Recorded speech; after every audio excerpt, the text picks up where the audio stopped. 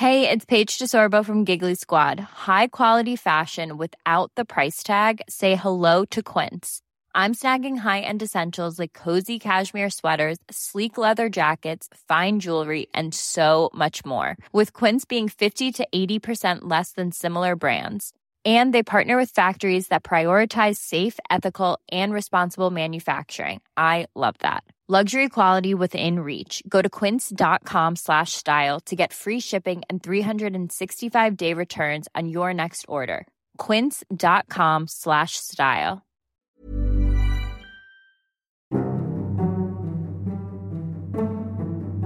I am proud to announce that Food Pharmacy, one of the biggest health brands in Sweden, is now launching its highly acclaimed blog as well as books and podcasts in English.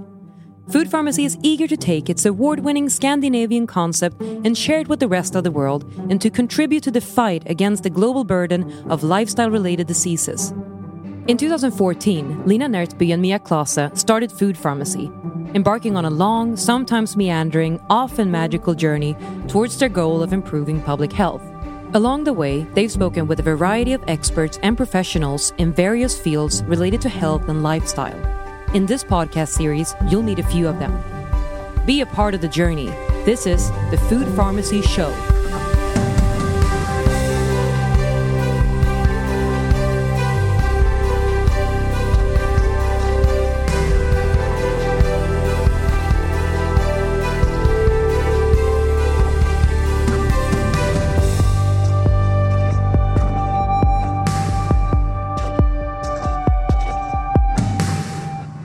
We're rolling. We are rolling. We are back. And if you don't remember, I am Lina. And I am still Mia. And this is the episode 2 of our new podcast. Welcome back, everyone who listened to the first episode. Today, we are going to listen to an interview with Rebeca Eriksen. I love Rebeca. Rebeca is a British-trained dietitian. And she has over 10 years of clinical experience.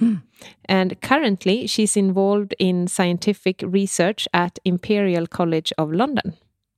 But she's a superwoman.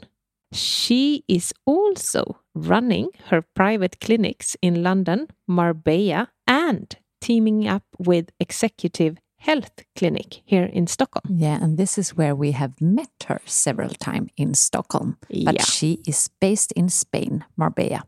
Yes. And today we talk to Rebeca about lifestyle-related diseases. On one hand, we talk about metabolic syndrome and diabetes and obesity. But on the other hand, we talk about another very widespread disease today, which is IBS. But Lina, speaking of metabolic syndrome, do you think that people know what that is? Are they familiar with that expression? I think that now after COVID-19, more and more people are, since having the metabolic syndrome increases your risks of getting very ill by the virus or even end up in hospital. But I think that you should present it in the best way you can. I will, but then I would need some music. Metabolic syndrome is a clustering of at least 3 of the following 5 medical conditions: abdominal obesity, high blood pressure, high blood sugar, high serum triglycerides, and high HDL cholesterol. Was that bad? No, I mean, you are a genius. Now, I will tell you one bad and one good news. So, what do you want to hear first, Mia? Oh, darling. Always the bad news first, Lina. Always the bad news. Okay. Do you know that actually there is only 1 out of 8 Americans today who are metabolic healthy? Wow. That is bad news. 1 out of 8. Then metabolic healthy is defined as having ideal levels of all these 5 markers without using any medication.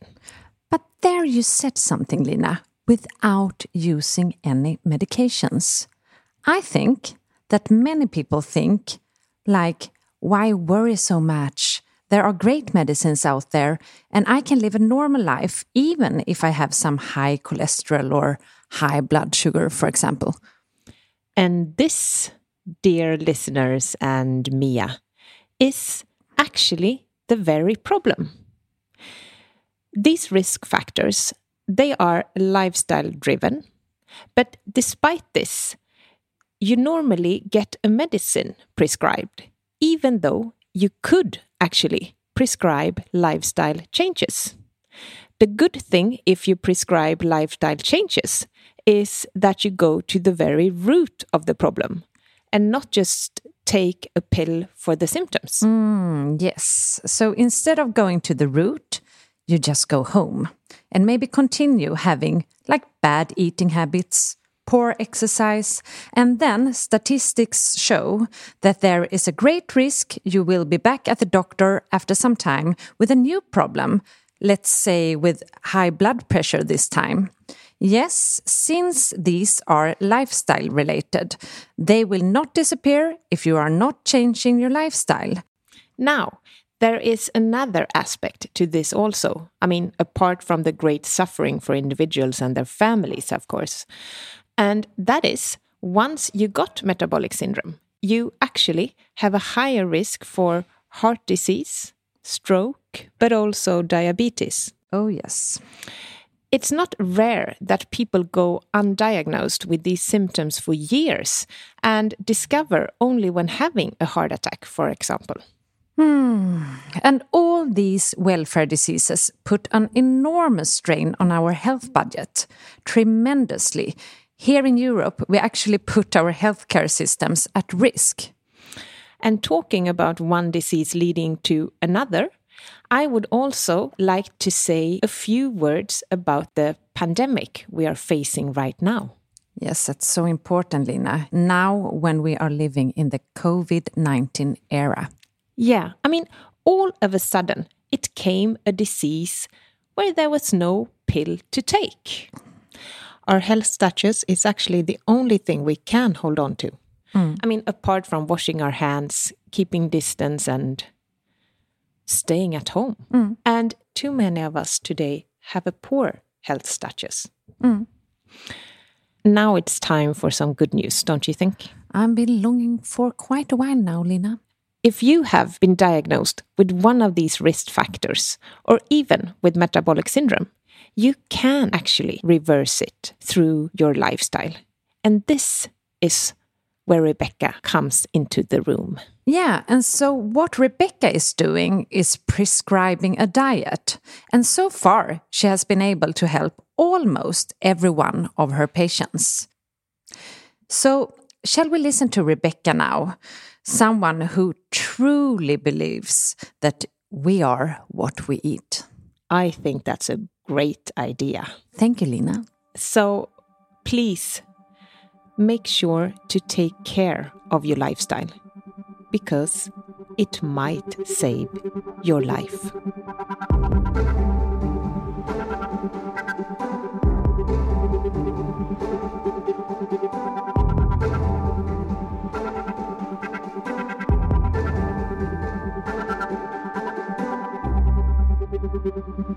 So, Rebeca, you told us that you had met quite a lot of patients here in Sweden, and that so many of them had problems without knowing it. Correct. And actually that you were able to help everyone only by prescribing food. Yeah. There was only one that couldn't be helped. Yeah, so I've seen probably around 75 patients so far in the past 6 months. And like you said, most of them had no idea. Few of them knew from the doctors that they had problems with cholesterol or blood pressure, but most of them actually had no idea. They just came in to hear about nutrition and how to be more healthy. And then to find out when we tested them that actually they had high cholesterol or they had higher blood sugars than normal, you know, and these were the most common ones that we saw, especially the high cholesterol. So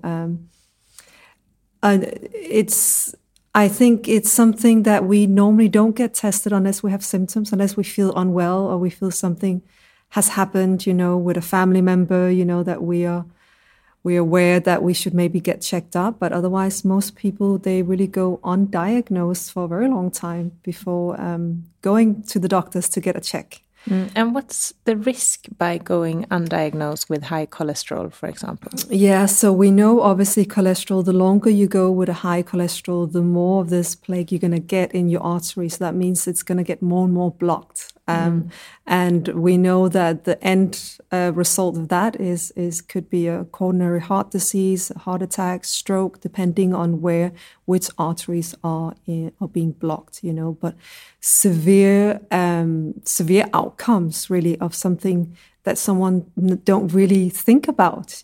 So I think it's the UK. They say 1 in every 4 minutes are having a heart attack, and 1 in every 4 minutes. These are statistics crazy. from the British Heart Foundation, and so people not knowing, obviously not prepared for this happening, and that is because they go around with some of these undiagnosed symptoms like high cholesterol, high blood pressure, typical risk factors. But isn't it quite easy to find out if you're having... Get tested. Yeah, Yes. to get tested. It is. So to include this in the so-called preventive healthcare would actually be very good, not only for the patients, but also for the society and the cost. Absolutely. Healthcare cost. Absolutely. So what we see now is that the cost on the national health has we're talking billions. It's a huge strain on the budget for many countries. Now I'm obviously know a lot about the UK, but I know in the rest of the European countries, prescribing things like statin, which is a common medication for people with high cholesterol, is huge strain on the budget. And to think that this is something, like you said, can actually be cured with diet, or be prevented if we do more regular checkups. So there are many people that contact us that are actually on statins, especially older men. So I say, what would you recommend them on a diet basis to do? Yeah, so absolutely, you're correct. I believe almost, and I would say with my patients as well, the most common one was the high cholesterol. And this is the easiest one to get down, really. Yeah. Like we see people within a month or 2, they are down to perfect levels, most without of my statins. With the ones we capture in time. So the ones that we do see on statin and do need to be on statins are the ones who've gone around with undiagnosed levels for a long time, meaning that they have accumulated a lot of this plaque in their artery. So we do need the statin to help get rid of some of that. If they are in what we say high category, high risk group. But the ones we capture early, where we see actually your levels are too high, we need to keep them controlled under the recommended values. Those we manage to do with diet. So again, that's the key words. Prevention is catching it early, not going around too long without getting tested, without knowing.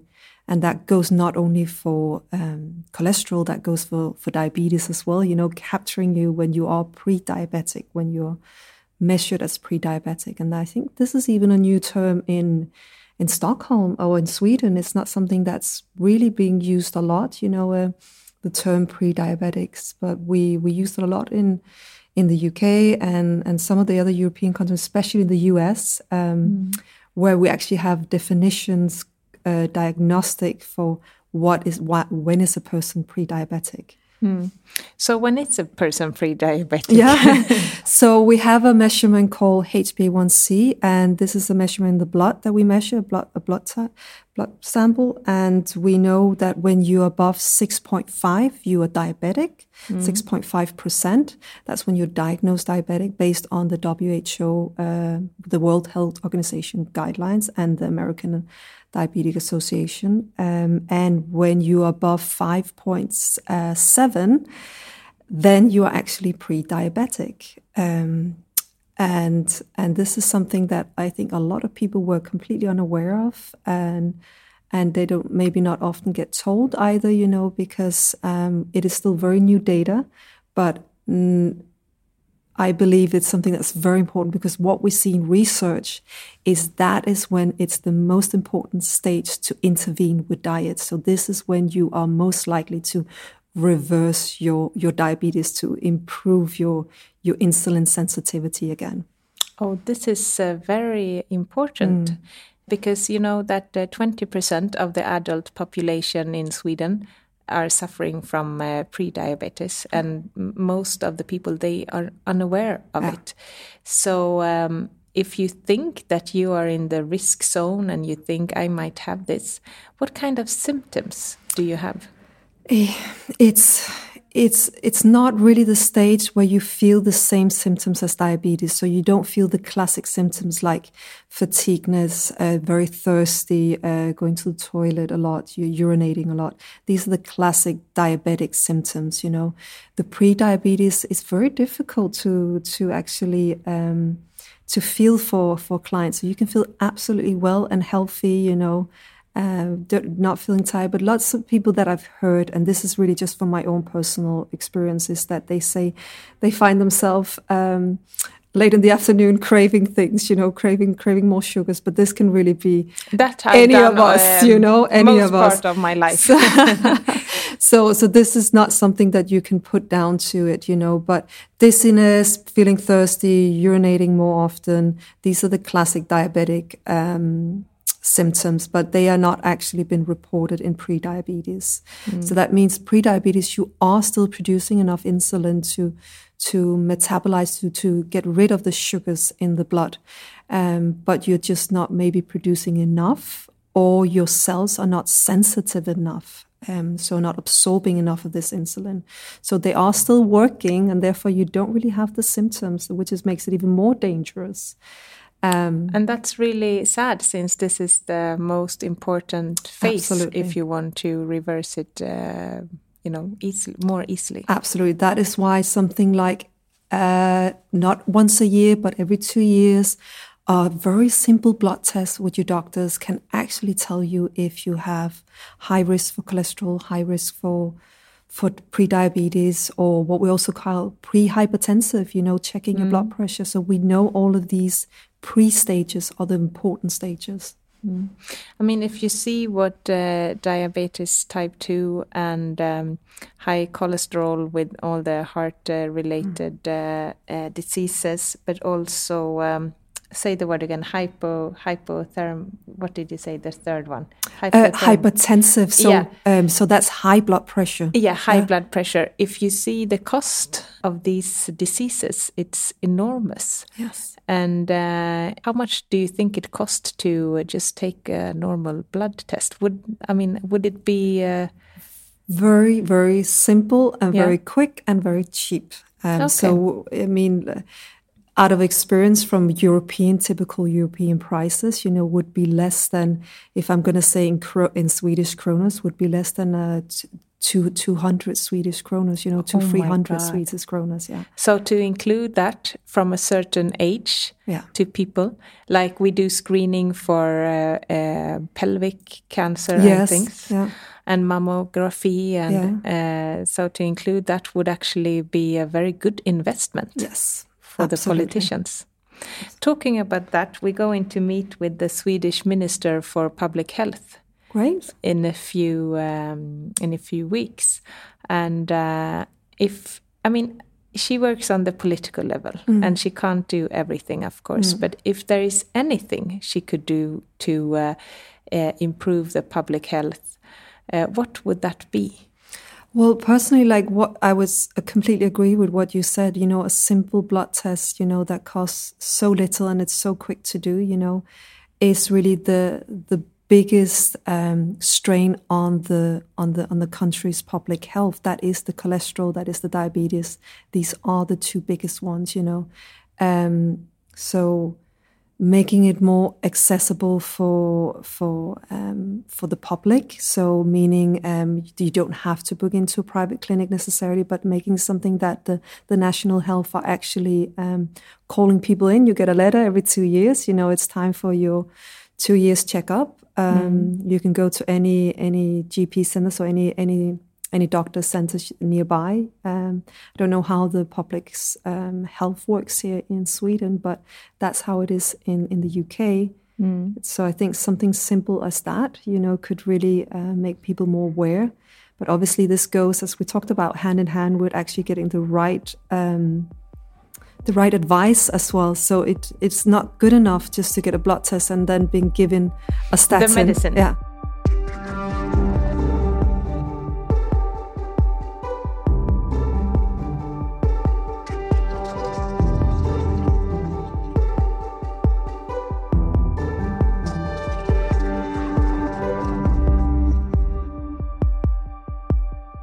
I actually met Dr. Michael Moosley, some weeks ago, and we talked about this, and he said his wife is a GP, and she always prescribes food to people that have these kind of problems. Excellent. And she also said that when she talks to patients, they are very happy to speak about food and what they can do themselves, but they feel that the doctors never bring the subject up.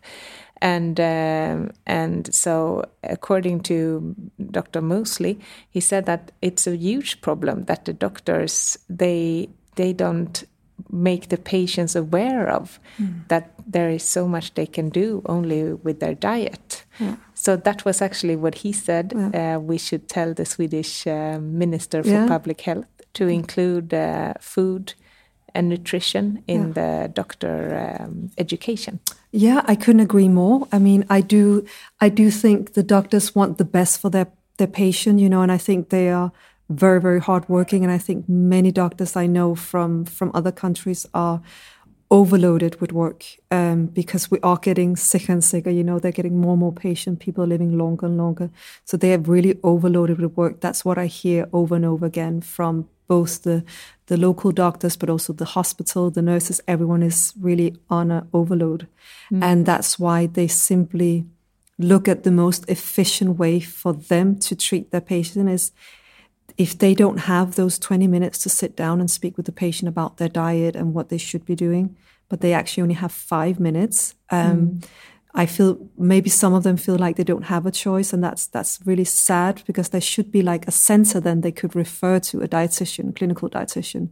So that's something that I think that needs to be emphasized on. I know in the UK we have a lot more registered clinical dietitians that we have in Scandinavia, working in the national health, and the same compared to other countries like Spain, they barely have any. So they're very much a medication-oriented national health systems, and I think this is a huge mistake. It's very interesting because talking about these side effects and clustering, I think that many people wonders, why is it a problem if I am diagnosed with prediabetes or high cholesterol? Why shouldn't I just go on medication? Yeah, actually, as late as today, I had a client coming in, and this is the classic scenario.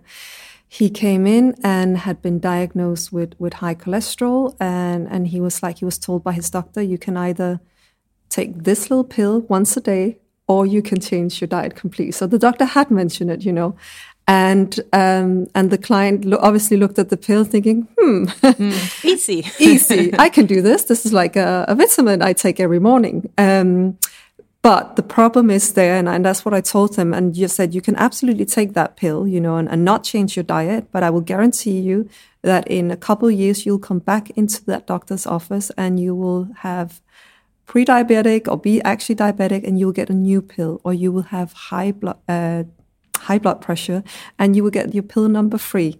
And that's how it's going to continue until it's something that they can no longer cure with a pill, because essentially what I see in all my clients, it starts with one thing, and then a few years later they come in with the diagnosis number 2 and then number 3, and these are the classic what we call metabolic syndrome. A metabolic syndrome is a clustering, and so this is very interesting. It's exactly what you're talking about. It's a clustering of symptoms that we know are highly lifestyle related, And that once you have metabolic syndrome, that means you have 3 of these risk factors, of these 5 risk factors, 5, 6 risk factors, you are 4 times more likely to develop diabetes, and you are more than doubles more likely to have a heart attack, Oh my God. So you are just walking down the path, deeper and deeper down a dead-end road, and... So actually, you could say like this, even if I also, as you said before, I believe that doctors want to help their patients because that's what they are educated to do. But at the same time, knowing this, it's not very nice to give someone a pill when they have the opportunity to actually dig into their problem and solve it once and for all. Yeah. I mean, lifestyle diseases and changing a behavior, changing a lifestyle, whether if it's quitting smoking, alcohol, or eating your cheese and bacon in the morning, it is very difficult. And I have to say, I see a patient for... Typical in the clinic, I see them twice. I see them for about two hours, and within those 2 sessions, I do move a lot. I do make a huge difference to that patient's life, but not everyone have that time, and this is obviously, we're talking private health here, these clinics I'm working at, but it does take at least 2 to 3 sessions with a therapist to go through, this is your food you're eating, this is what you should remove, this is what you should have more of, and give them sort of tools to how to implement this into their daily life. I can imagine how hard it is. Imagine if you eat like pizza only like that. It's terrible diet, some of them have. Yeah, but it must be so hard to quit because you eat all the time. It's an I mean, addiction. that's what you do in a day. You eat, so you must feel like, what shall I do if I can't eat that? There will be no joy in life. Basically, that must be the hardest thing for people.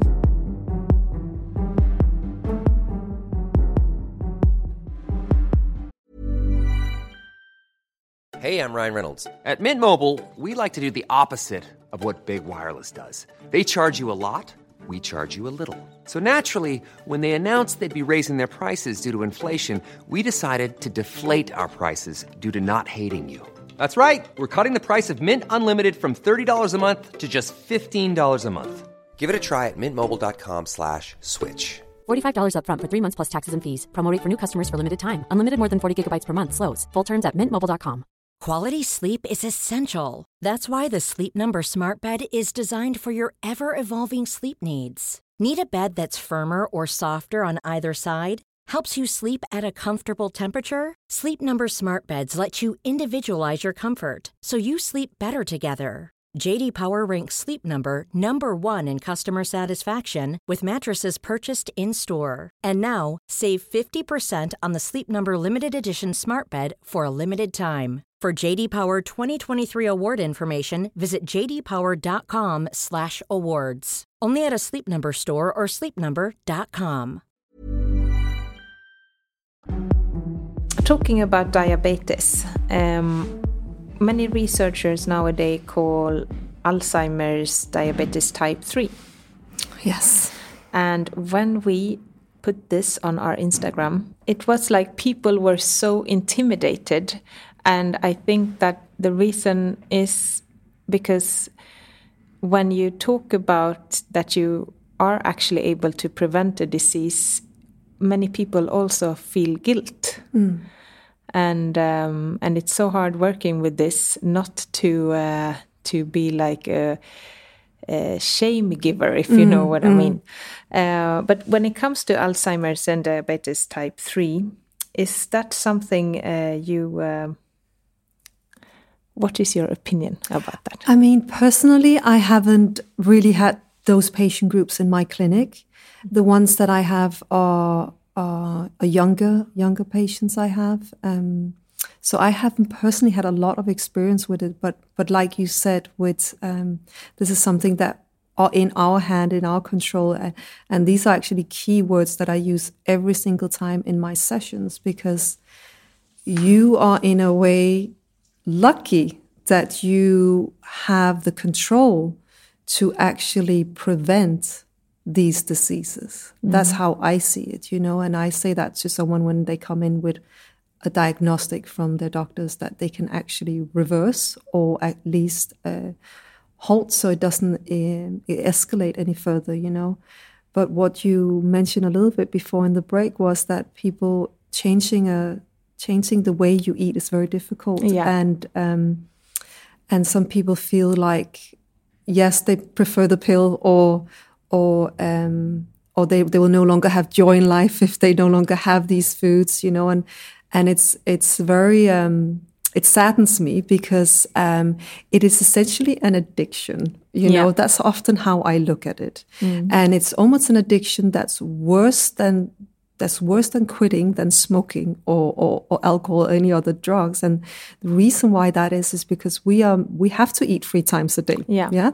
We've been raised by our parents to eat a certain food. We may be in this socioeconomic area where we eat a certain way, so it's something so integrated in our behavior and in our society that it makes it really difficult to break free from and to start cooking differently, buying different things in the supermarket, going down aisles you didn't even know existed, and foods you didn't know existed. But yes, it's the type 3 diabetes and Alzheimer's, this is something that we see much later on. But again, could have been prevented, and that's why when I see patients, I say, yes, you're taking this pill, but essentially in a couple of years, you'll take a new pill for another thing and so on. And the end product, as I said, could be dementia, Alzheimer's, lots of these, again, lifestyle, something that you could have prevented, and these are really sad diagnoses, for patients. And I think people need to realize the severity of the food that they eat. You are what you eat, 100%. We see this over and over again with all the test results that we do with patients and how they change after being on an intervention diet for even just 1 month, how they really improve their health. So I think that is so nice to hear. I mean, they must be so happy when they come back to and see you. Extremely happy. They're surprised. They're all very, very surprised. So though they knew that, that obviously diet is important, they never knew how much they could shift in that short time, in 2 months, I mean, if you take tests and you realize that, oh my God, my health is not as good as I thought, then you have like a big incitement to do something about it. And then when you come back and see that I actually managed, that must be such a nice feeling for the patients. It's a great achievement for them, and this is the motivation that keeps them going. So when actually, like I said, I see them twice, and I normally don't really see them again, because they get this kick, they get this high from seeing what they have done. And also they actually start feeling the benefit from it. And a lot of this is a classic thing, I see in my friends and colleagues who eat very healthy. And the other colleagues look at them and think, oh, poor you must eat that food, when I can have all this wonderful junk food or whatever it is, And the colleague who's eating very healthy looks at the other person and said, no, I feel great. I haven't felt better. I'm so energized. I feel really, really good. And I actually feel much happier as well. And this is the true picture of how you feel when you actually been on a healthy diet for a few months. Yeah. You start feeling the benefit, not just in your organs, in your health, all these tests that we're measuring, but actually mental health, we know is extremely related with your diet. I think that's a very interesting subject because the most common reason to be on sick leave in Sweden is because of mental problems, that you feel depressed or feel down and... I wonder, why don't we speak more about the influence food has on your mental health? Because it's obvious now.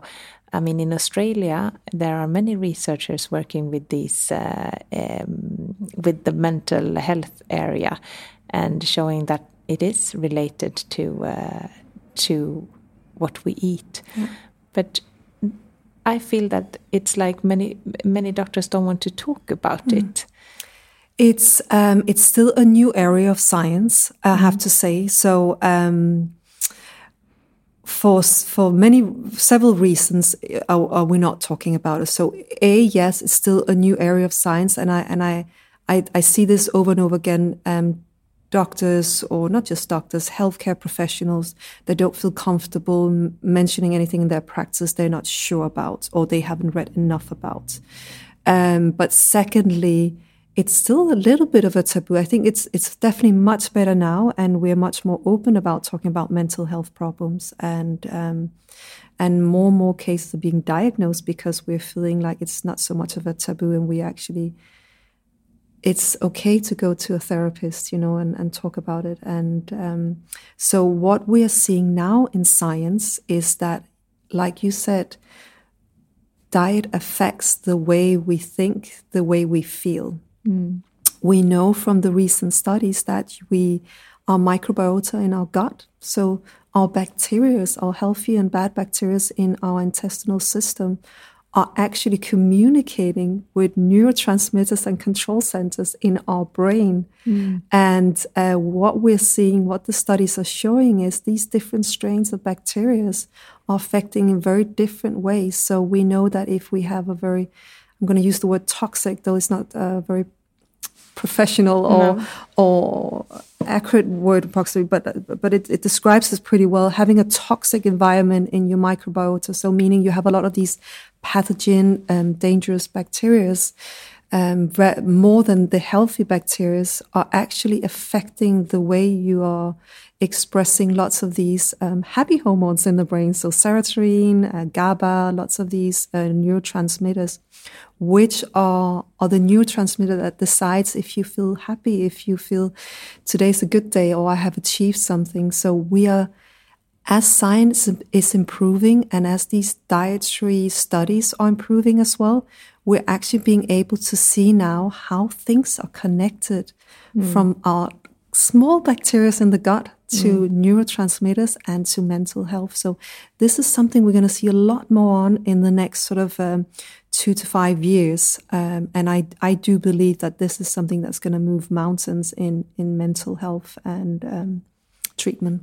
Which will be so wonderful to follow this this development. Yeah. It's like an ecosystem, your body. Exactly. And if you do something somewhere, it might affect things that you were not even thinking of Absolutely. At the beginning.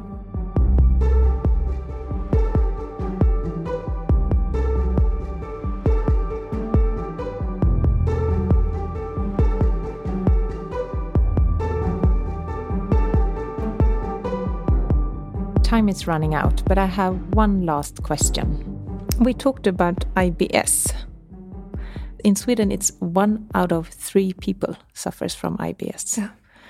Many of these people, they suffer from mental problem from stage to stage, because it's a very tough disease to live a normal social life. Absolutely. So when patients come to you, and you realize that they have IBS, how can you help them? So I would probably say IBS, I didn't know the statistic in Sweden, but it's interesting because of the clinic that I have here in Stockholm, I would say it's probably, 2/3 of that was these metabolic syndrome, was these high cholesterol, diabetes, these diseases. And the other third was IBS. Oh. Yeah. So that's interesting. I was surprised I had that many clients that were actually suffering with IBS. So IBS is irritable bowel syndrome, and this is a diagnostic for an umbrella of different symptoms. So feeling bloated, having proper toilet habits, feeling stomach cramps, acid reflux. So anything really that's related to the whole digestive system from top to bottom. This is what IBS covers. So you can really have different degrees of it. And like you said, it affects the client hugely. It's something that, again, often goes undiagnosed for years.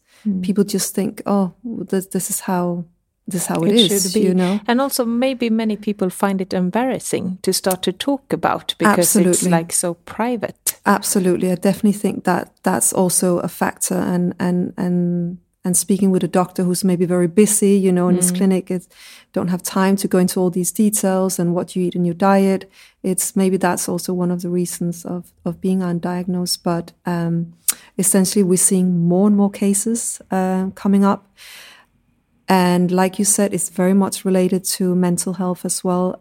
What I see in my patient is that possibly like 1/3, 50% maybe, are actually because of a food intolerance that we can measure. So when I say measure, it's a different test that we have. So we either do a genetic test or we do a hydrogen breath test, which is a test where we measure the bacteria in the gut. The other cases, they come out clear. So we're a little bit puzzled. And that is simply because the other half, or at least 1/3, is because of mental health related stress. Is a huge trigger for IBS symptoms. So though you don't actually have a food intolerance, you're not lactose intolerance or gluten intolerance, when we do the testing at the doctors, you can still have IBS. And that's going back to that whole ecosystem in the body. So as much as the bacteria control the sensor in our brain equally also controls, or it's connected with our gut. So we know when we are stressful, our intestine almost cramps up. Yeah. And this was actually tested in King's College University, which is one of the biggest university invested in IBS worldwide. And they did these horrible tests to patients, giving them stressful news or putting them through stressful tasks and actually measuring how the gut was reacting. So this is scientifically proven that these two things are connected. So, and I would say another group of the patients, they have what we call microbiota imbalance, and that's why they suffer with these IBS symptoms. So that meaning like dysbiosis, or meaning that either you could have gone traveling and you had a food poison, and since then your tummy hasn't been the same since then. A lot of people experience that because they still have some of these pathogenic bacteria leftovers in their gut. Or that the food quality that you're eating is simply so poor that you're actually disturbing your natural habitat of your microbiota in your gut. And this is another huge contributor, is a poor diet. So I would say IBS is caused by either food intolerance, mental health or stress, or you having actually disturbed your natural environment with your diet. How can it be treated? So what I do with all of my clients is I prescribe them a diet called the FODMAP diet. And this is possibly one of the diets with the most evidence behind it in IBS. And since that came out, it actually became first line of treatment. So no longer was it medication. So the doctor actually, in their guidelines, they have to prescribe this diet. So just tell the patient to go see a dietitian and do the FODMAP diet. So the FODMAP diet, essentially what it stands for, an abbreviation of a group of fermentable carbohydrates that we know we're not tolerating very well. So that means that we're actually feeding the bacteria, so we get a very toxic environment in our gut. So this is a 4 weeks detox diet that we put them on, where we completely eliminate them from these fermentable carbohydrates. And this is a long list of foods, that I discussed with the patient, and how the diet would be for the following 4 weeks. And after that, we sort of have detoxed the environment. So because they have this overgrowth of these bacteria, we have to get rid of them. We have to kill them. And it takes about 4 weeks to sort of completely detox the gut. And the first thing they notice is already almost in week 1 and 2 is their people who suffer with bloatedness, is that their stomach suddenly is flat again. And they're like, I haven't felt like this. Yeah. And then suddenly the next one is they don't no longer have cramps, and they start finding themselves going to the toilet naturally, without any help, without any medication, and having just a normal life again. And the very last thing is that they feel more energetic because they're actually absorbing these foods, these nutrients that the body was not absorbing. So huge success with this diet. Like I think it's one of the most successful diet that I have ever seen in my 15 years of career as a dietitian. So very, very impressive. And so for everyone out there who does suffer with IBS, know that there is a diet out there that can really help you. So you encourage everyone with IBS to actually try FODMAP, but together with the specialist. Yes, so unfortunately still the FODMAP booklets, the diet booklets, are only available via 2 universities in the world, and that's King's College University and one in Australia. And only if you're a registered clinical dietitian can you actually get these booklets. So it's a little bit of shame. They should be out there. You'll probably see on the internet when you Google FODMAP diet that there's a lot of different lists out there, but these are not official, and I would tell people not to look at these because they still contain a lot of foods that are not good for you. Okay, so then you should go and go to a professional. Yeah. Thank you, Rebeca Eriksen, for coming here and joining us today. You have listened to the Food Pharmacy Show with Lina Närtby and Mia Klase, joined by special guest Dr. Rebeca Eriksen. The podcast is edited by me, Sebastian Ring, and I've also composed all the music. For more Food Pharmacy content, visit foodpharmacyco.com and follow us on Instagram, food_pharmacy.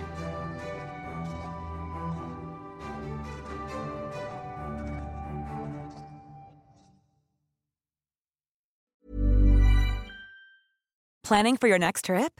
Elevate your travel style with Quince. Quince has all the jet-setting essentials you'll want for your next getaway, like European linen, premium luggage options, buttery soft Italian leather bags, and so much more. And is all priced at 50 to 80% less than similar brands. Plus, Quince only works with factories that use safe and ethical manufacturing practices. Pack your bags with high-quality essentials you'll be wearing for vacations to come with Quince. Go to quince.com/pack for free shipping and 365-day returns. Imagine the softest sheets you've ever felt. Now imagine them getting even softer over time. That's what you'll feel with Boll & Branch's organic cotton sheets. In a recent customer survey, 96% replied that Boll & Branch sheets get softer with every wash. Start getting your best night's sleep in these sheets that get softer and softer for years to come. Try their sheets with a 30-night guarantee. Plus, get 15% off your first order at bollandbranch.com. Code BUTTERY. Exclusions apply. See site for details.